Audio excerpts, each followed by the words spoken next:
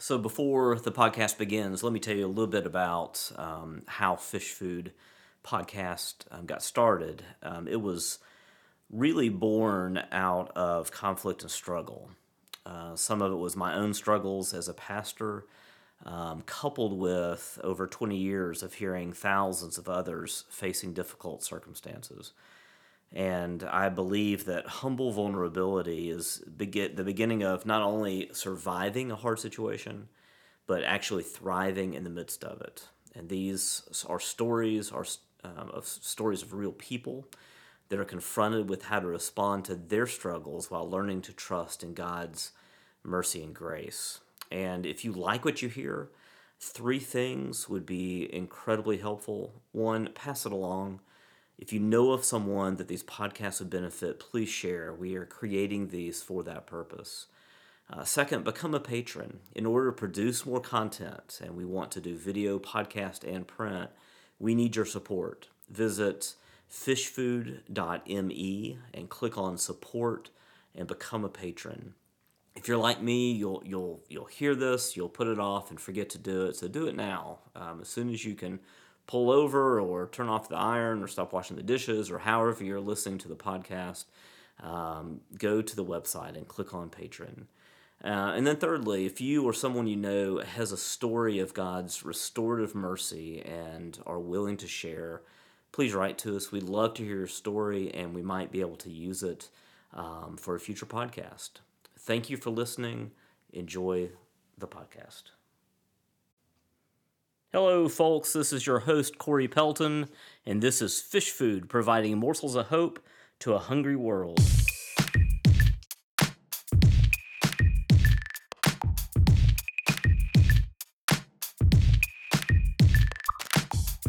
What that stirred up in me was this very, very deep sense of self-loathing, an insane, a truly insane desire to, I kind of got this idea, like, well, then I have to stay circumstantially beneficial to people. I have to do it. And so I was constantly running myself ragged, trying to accomplish that, to make sure that I was taking care of everybody.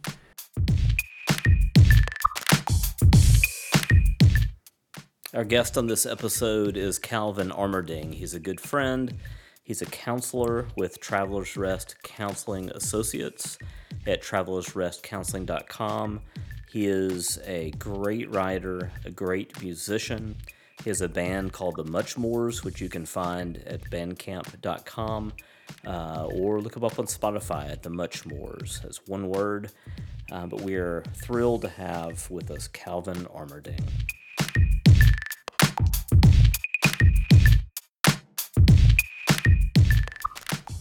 All right, I just want to say that I am in your office, and for the listener, Calvin is a good friend. He is elder of a local church.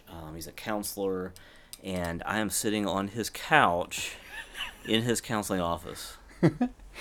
Well, this is different. I want to prop my feet up. You're welcome to.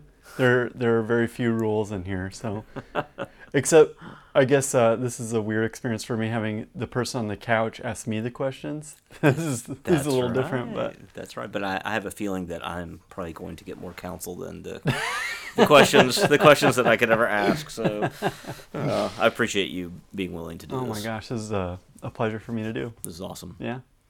Well, cool. So you're a counselor. I am. Yeah.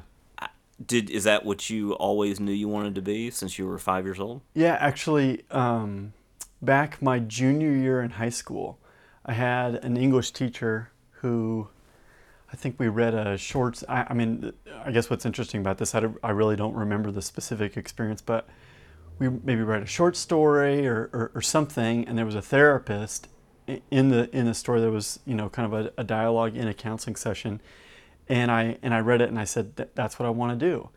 And I also, in that very same class, Mr. Gray's English class, in sophomore, not a very black year. and white class, right?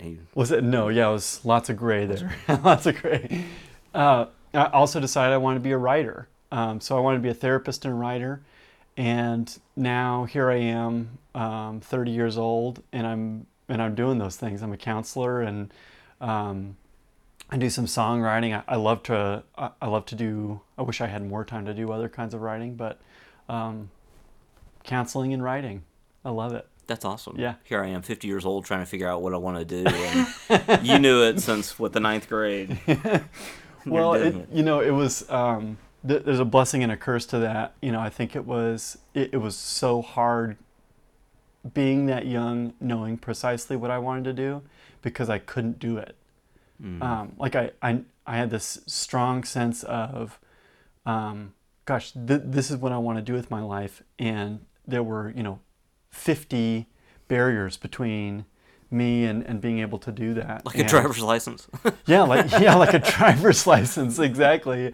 And a college degree and a master's degree and this many supervised hours of counseling and a licensure process, and not to mention the fact that nobody wants to get counsel from a 16-year-old, which that's a wise thing. Especially your siblings, right? Yeah, or your parents. Or Ooh. like, my parents could tell you stories about, I'm sure, of me trying to, therapize them at the ripe old age of 17. But That's awesome. yeah.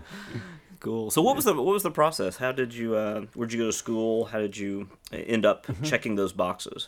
Yeah. So I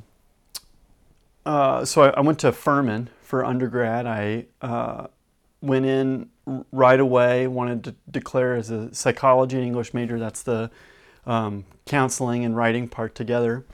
Declared that as soon as I possibly could. Double majored and never wavered in that choice. If I went back again, if I had to do it over again, I'd do it exactly like I did it, except maybe not take economics. But everything else I would do exactly like I did. I loved undergrad. Was so very deeply affected by a lot of my instructors there, not just in kind of my fields of study. There was a history teacher, Dr. Savita Nair, who had honestly a really massive impact on me, just in a introduction to Western Civ kind of a class, or it was a pretty just intro level history course. It had a big impact on me. Took a biology class that had a big impact on me. Actually, I saw, I was changing in the gym the other day and saw a religion professor he's been retired now for 5 years. He had a big impact on me. So my college experience was about as good as it possibly could have been. Then I went to, my wife and I moved to Denver just the summer after we finished up at Furman. And I went to Denver Seminary, got a counseling degree there. And really about 6 months into that program, I realized, oh no, what did I do leaving upstate South Carolina? I love it there. And so pretty soon after we finished up our schooling, we moved straight back and have been here ever since. And now we live in Travelers Rest. Very cool. Yeah. Very cool. One of the interesting things about doing these podcasts, and one of the reasons, part of the impetus behind doing it, is realizing that there's not a single person that doesn't have struggle or trial or a story, and so we're kind of capturing these different stories, so normalize it a little bit. We live in a broken world, and you've got a story. You've had struggle in the past. Yeah. Tell me about that. Yeah. So I grew up in a family, really we were just, I was a really blessed kid. 2 parents who stayed together, and modeled to my brother and I, a love for the Lord, a love for each other, a love for other people. I have an older brother who is by far my favorite human being on the planet. wasn't always that way, but it is just he's a natural teacher. He was like the coolest big brother ever. He would have me hang out. When he was a senior in high school, he would bring along his little sophomore brother to hang out with his friends. I mean, nobody does that. Nobody That's cool. does that. So I just had this very charmed childhood, very happy childhood, with some negative things that were scattered in there. I certainly wasn't a well put together person by any means, but my environment was just really splendid, and that included, really I had never, like, on both sides of my family, everybody lives forever. Several of my grandparents lived well into their 90s. My grandmother is still alive; she's in her 90s, and so I hadn't even experienced death in the family at all. And so, and then I'm at college, having this incredible college experience, having the time of my life, fallen in love with my wife, got married to my wife before we were even out of college because I was so certain that this was the woman that I needed to spend the rest of my life with, and all these things. And then my senior year, my cousin, who was a couple years older than me, got diagnosed with non-Hodgkin's lymphoma kind of out of nowhere. He was a really healthy guy, D1 cross-country runner. Just like kind of, this was not a pre-diabetic, obese cousin. He was the pinnacle of health. And kind of out of nowhere gets diagnosed with non-Hodgkin's lymphoma in September. And he was getting treatment. And I just kind of tuned that out.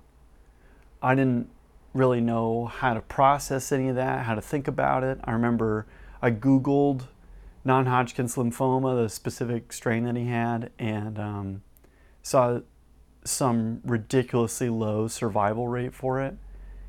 And I remember I was like, I'm not thinking about this again. Wow. I'm not doing it.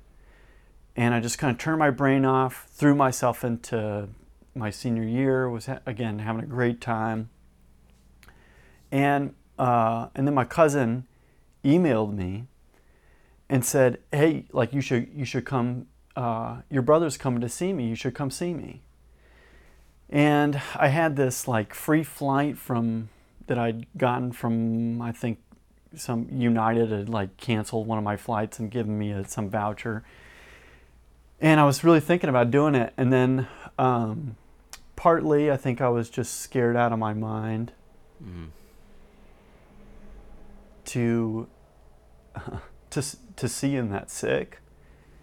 And then I was just like, well, like I got this project that's coming up, and so, so I'm not going. I don't think I even emailed him back or anything. And 2 weeks later he died, just out of nowhere. And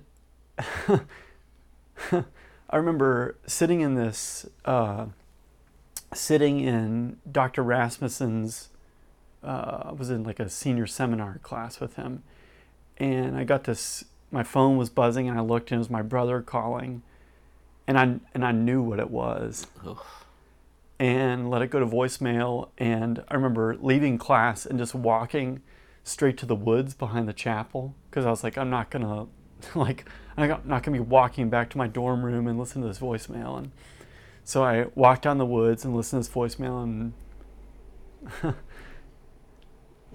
and heard what I heard, and something in me just came undone. Part of it was just, it was just naturally sad, but all these other events in my life just started, it was like they got strung together finally. Wow. And this really unhealthy idea made perfect sense to me. And it was this, that if I don't stay circumstantially beneficial to people, they either will abandon me or they'll die. And like I say that now, and it still feels just as real to me, but I also hear how crazy it is. But it took me back to this prior experience I'd had. I had this best friend in 5th grade. We'd had this falling out at the end of 5th grade. We both moved to different towns. He wrote me a letter apologizing, and I threw it away.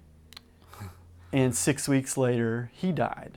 Wow. He'd fallen off of a ladder and and bled to death. And that was another one. I just turned it off. I just sidelined that. And then just, there were just a few other experiences, a falling out of favor with a really close friend that I'd had at Furman during that senior year. All these, and I could name 15 others, all these experiences got strung together by this idea, and it said, okay, my life makes sense. But what that stirred up in me was this very, very deep sense of self-loathing, an insane, a truly insane desire to, I kind of got this idea, I was like, well, then I have to stay circumstantially beneficial to people. I have to do it. And so I was constantly running myself ragged, trying to accomplish that, to make sure that I was taking care of everybody. Because you felt if you didn't, something was going to happen to them. They were either going to die or they were going to abandon me. Wow. And this extended to my wife. So I would have, I was in the first year of marriage, and so I'd make a small failure. And where my mind would go is, she's going to leave me. Like, she's going to be done with me. Because she looks at me and says, this guy isn't cutting it. Like, he is such a drag on me. And what do I need him for? And so I did all that. Got worse when I have a cousin who previously I'm just so proud of him. I can't stand it. But I have another cousin on that same side of the family who was having a really difficult time with alcohol, and went to a wedding, a big family wedding. I saw him drinking a lot, and I saw him go climb in his truck to drive 30 miles to where he was going to stay that night. And I said to myself, you need to go stop him. You need to go do something. And I just in my mind, I'm not doing it. And and on that drive, he fell asleep, and it's a miracle the guy's alive. Like, the pictures of his truck, I mean, it was absolutely demolished. I have no idea how he is a functioning human being or not in the ground. And it was like, it was this moment that it was like, do you see what happens when you don't do what you're supposed to do? And so then, this all culminated. I was, training to be a counselor, which that's a great thing to be doing when you have this crazy, insane idea that you need to take care of everybody. Every new client that I would get in my practicum, I was like, they're gonna kill themselves if I don't do a good enough job. It was just absolutely exhausting. And then, it finally got to a point where I was just so discouraged about being able to do it that I just said, you know what? I'm just a sorry person. I'm just really not any good. I can't do it. And once you cross that line, then you just move into this space where you do all kinds of things that you shouldn't be doing.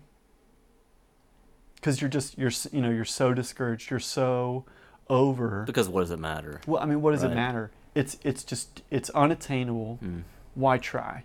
Did you think you're pursuing counseling? Did you think, well, I'm not even gonna, why even do this? I mean, is that where you were going in your thoughts of going, or just, well, I'll just get this job and I'll. It went a bit in the opposite direction, that. And probably much more unhealthy. Sometimes I look back and wish I just would have pressed pause on my education or training or whatever else to get healthy. But the thing is that I found that I was really good at it. I was really good at it. And so it was the one thing, perhaps, in my life that I could look at and say, well, in every other way, I am just, I'm falling apart, but I can go and do this and be really good. Be really good just for a few hours, a week. I can go and do it right. What was really unfair about that to my clients is that, I hope that they never felt this, but I put this burden on them to make me feel adequate, even just for a few hours a week. That was the one place where I could do that. My marriage was falling apart because, poor Jessie. I mean, I can't imagine what it must have been like to be married to me at the and what it must have been like to be married to somebody who hated themselves that much, and was so tired, and I had nothing left in the tank for her when I would come home. Nothing. So that was falling apart. My friendships were falling apart because with maybe a couple exceptions. Church was like a disaster at the time. We had this horrible experience with a church plant that we were involved in, an awful falling out with a pastor of that church who was trying to mentor me I think in a very well-intentioned way, was trying to mentor me at the time. It was just like my whole life was just disintegrating, minus my work in the counseling office where I was excelling. Wow. So what was the turning point? Well, so I was in therapy at the time, and this therapist that I was working with, who truly was, I look back on it and I'm so thankful for her, in part just because I had somebody to dump all this crap in front of. Sure. I had this opportunity to lay all this out. She worked from, at least partially, she worked from a cognitive behavioral perspective. And for people who aren't in the therapy world, the idea of that perspective is if we can just get the thoughts lined up correctly, then the feelings will follow, and from the feelings, then behaviors will follow. So we got the cognitive, the thought part leading to the behavioral part. And and I don't want to speak ill of that perspective, except just for this, that for me, that perspective doesn't work, because I can out-logic anybody. And I don't say that with pride. No, you really can. No. You're good. Yeah, I can out-logic anybody, and even to the most insane things, to the most crazy places. And so this therapist was really trying to get me to adopt a different way of thinking than this idea that if I don't remain circumstantially beneficial to people, then they'll abandon me or they'll die. And I totally get it. What she was trying to do now, particularly as a therapist with some experience under my belt, I'm like, well, yeah, of course she was trying to do that. The trouble is that my experience confirmed that statement over and over and over again. Like when my cousin crashed his truck, It was like, you see, like this is the way that the world works. And the trouble with it is that I had so much evidence. I had more evidence that she could ever drum up to support my hypothesis, And so she's trying to get me out of this way of thinking. She's trying to get me to see that I'm lovable and demonstrate to me that there is this unconditional love. And then the struggle started to become theological too, whereas that statement extended to God too. See, if I don't remain circumstantially beneficial to God, he'll abandon me, or he'll die, in the sense that, well, maybe he just doesn't exist. Maybe he just doesn't exist. And so then I also am surrounded by all these churchgoers and Christians who are trying to put on me, no, like God doesn't work that way. God doesn't work that way. And then in the back of my mind, there's like all this. Again, I have all this evidence to stack up against them. No, don't you see? God is out for his glory. That's really what he's after. See, and he's self-serving like we are.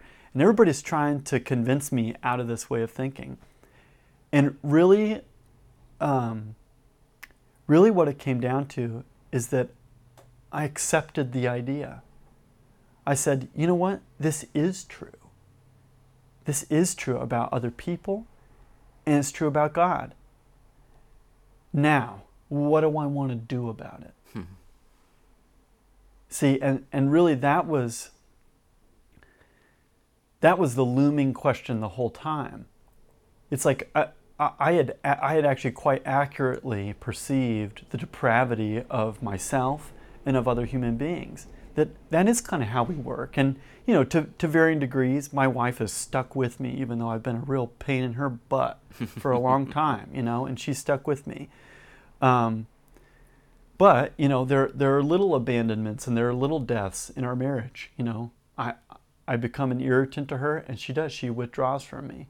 And I was so angry with her about that, and it's like, and I'm not trying to excuse that she does that or when I do that, but it is how we work. It is accurate, an accurate perception of how people work. And so really the looming question is, well, what do you want to do with your life when it's that way? And for me, that was the turning point, because it put some responsibility back on me. And for me, what it became was, you know what?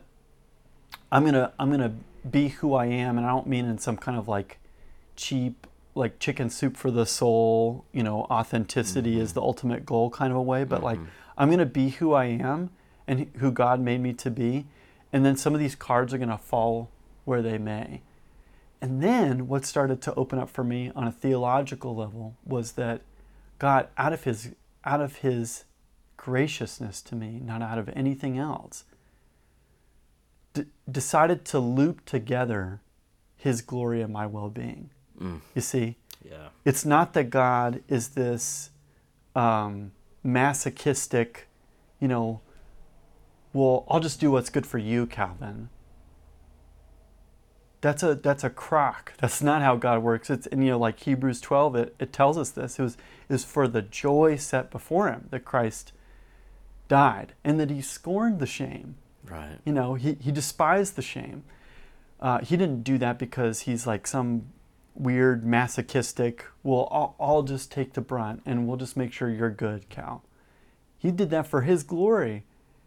And or the Christ hymn in Philippians 2, you know, it describes, okay, you know, Christ, though being in the very form of God, became man, taking on the very form of a servant, and, you know, suffered and died even a death on a cross. And therefore, and there's like the crux, therefore God exalted him to the highest places.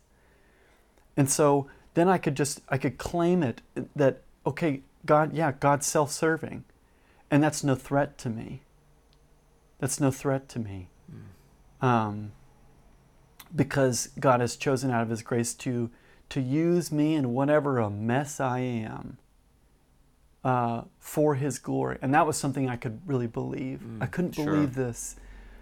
I couldn't believe this unconditional love of God that is completely opposed to anything that's good for him or to his own pleasure. I could never believe it. And to this day, I can't. I can't believe it. But the other I could believe, and it was such a comfort. It was such a sweet place of comfort and rest that was much more complex and that upset a lot of people around me. Why is that? I don't think people like it when I say that God is selfish. But if his... Because I think, I'm trying to think about hearing that phrase before of the idea that God is selfish for wanting his own glory. But when we realize that his glory is the very best, I mean, we look at his glory from such a anthropocentric perspective. But when we realize that his glory is the absolute best, untainted, perfect, and he wants us to share in that, then that idea of him desiring glory becomes something beautiful and truly motivating, you know? Well, and I think there's this great myth that swims around that being selfish and being a servant are opposed to one another. And I think what that really, this is my personal opinion, but I think part of that is this product of this this man-centric, and I think it's like American individualism that's linked in there too, that we see everything from this individual perspective. When we think about people of the ancient Near East, and I mean their entire mindset was communal. It was community. See, and when I frame it that way, look, in this counseling practice, I'm selfish.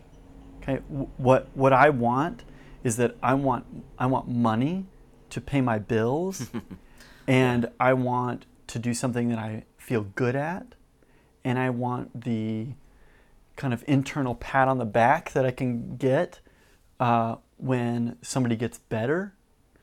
But here's the trick, and here's really the crux of it, is that one of the ways that God is making me more like His Son is that what He has stirred up in my heart is that for me, my greatest pleasure is when I see the well-being of others exploding, and the well-being of my community explode. I mean, it's part of what my business partner and I want to see with this practice is that, even our name, Travelers Rest Counseling Associates, what we really strive to be is a place in Travelers Rest that promotes the well-being of our community using our talents and our experiences and our education. And see, part of what I realize now is that when my community flourishes, I flourish. When my community flourishes, that's good for my kids, that's good for my wife, Right. That's good for my housing price, all those things. And so see, if we take an individual perspective to it, yeah, like my job is incredibly, it's sacrificial. It's, there's a sense in which I take on a servant role. In another sense, if we take it from a communal perspective, and what I'm looking at is human flourishing, this is a job that's great for me, and it is my pleasure and my glory to serve others. It is my pleasure and my glory and my income to be helpful to others. Sure. And that is the way that God works. Which is the summary of the law. Love the Lord your God with all your heart, soul, mind, and strength, and love your neighbors yourself. Communal. That's it. So it's glory moving out in a communal way. That's exactly through individuals. Right. That's exactly right. That's exactly right. Yeah. And, now there remains all this tension for me with those things. It can be a really lonely place to be, to have that kind of a perspective. I've often been very, very accurately called cynical by others. I think my cynicism is, I have this counselor who Jesse and I were seeing for a while, just working on some marriage stuff, biblical counseling guy, very, very, very dear to me, has looked at me, seen me, and loved me for who I am.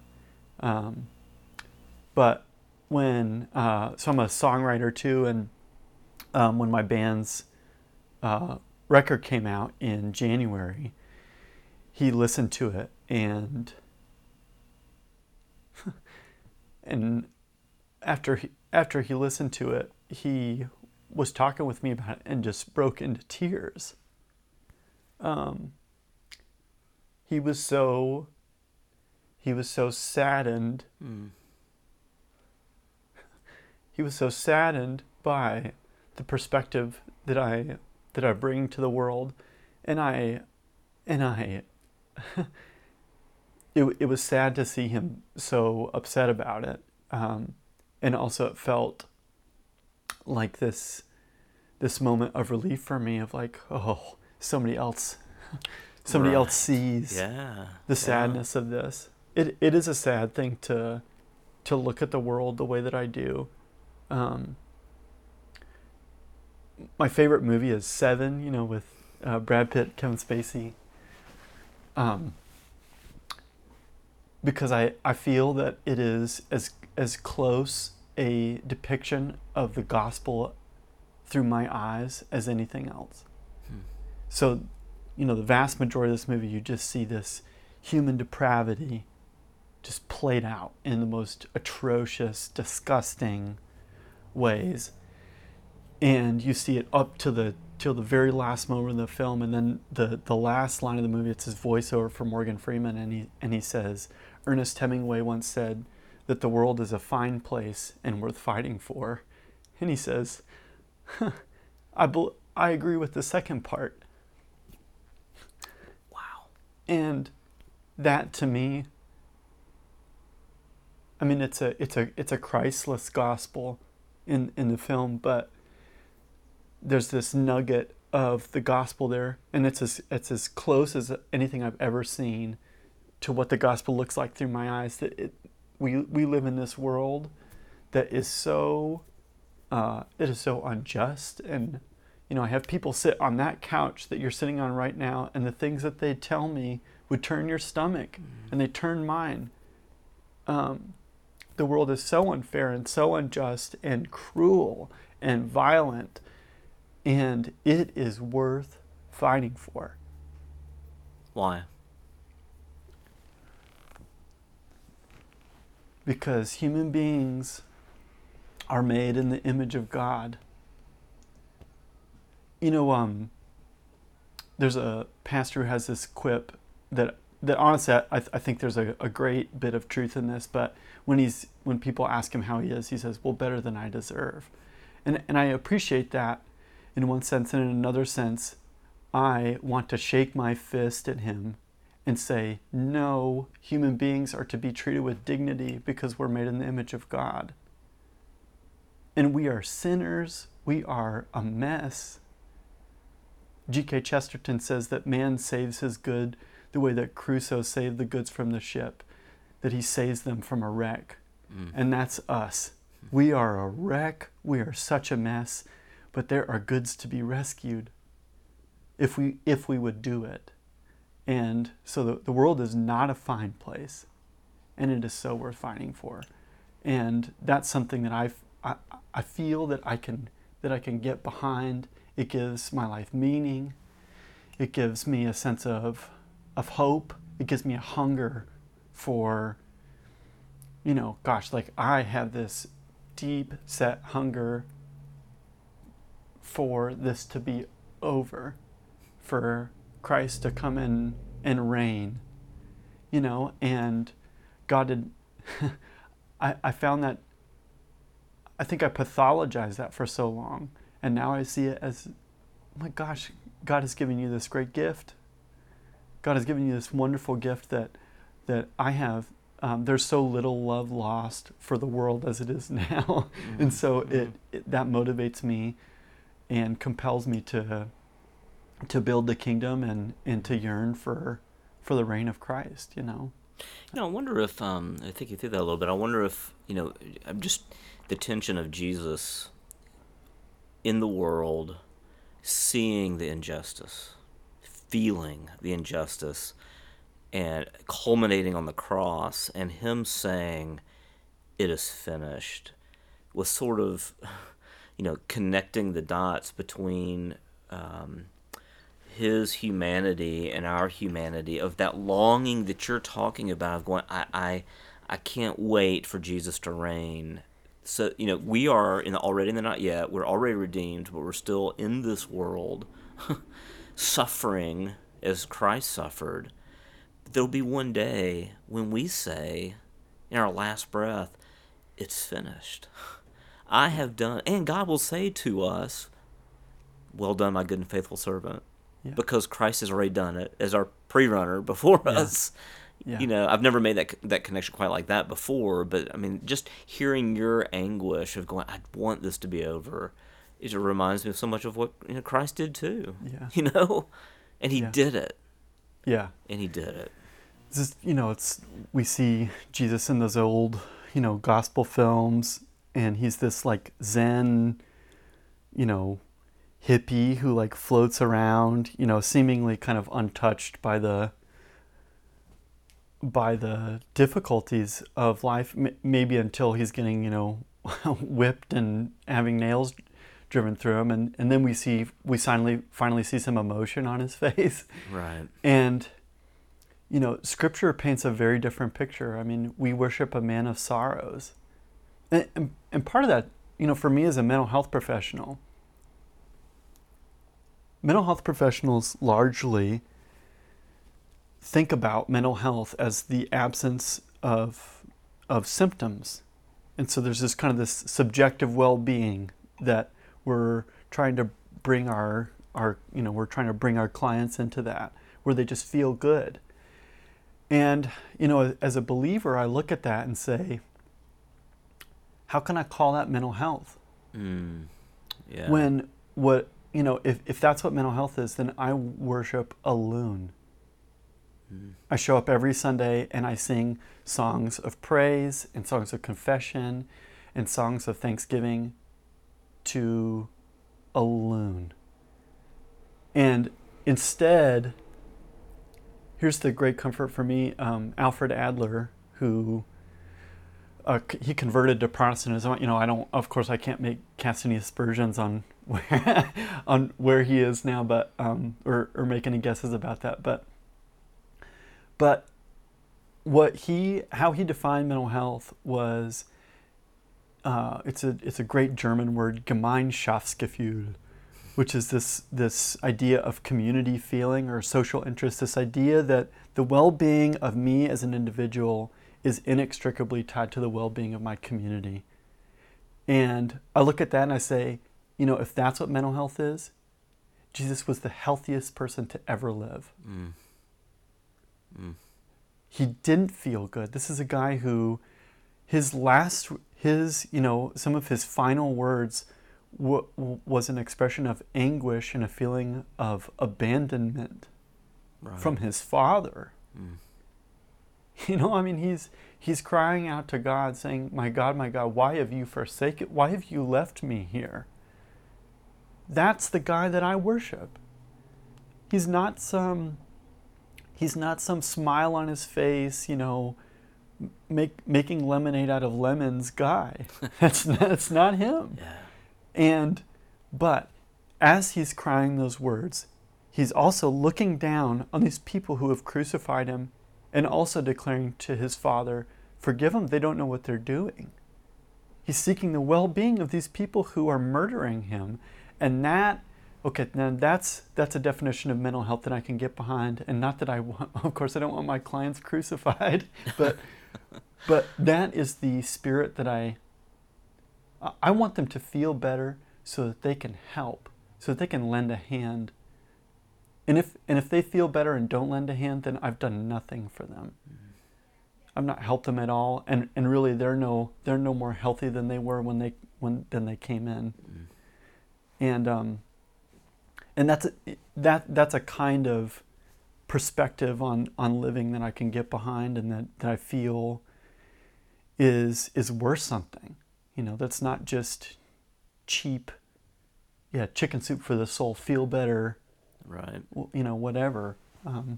Something I can get behind. Right. Calvin, love you, brother. Thank you. Thank you for giving me an opportunity to speak, tell a story. It's strange how visceral all this still is to me. How it sits with me still. So thank you. Thank you. Yeah.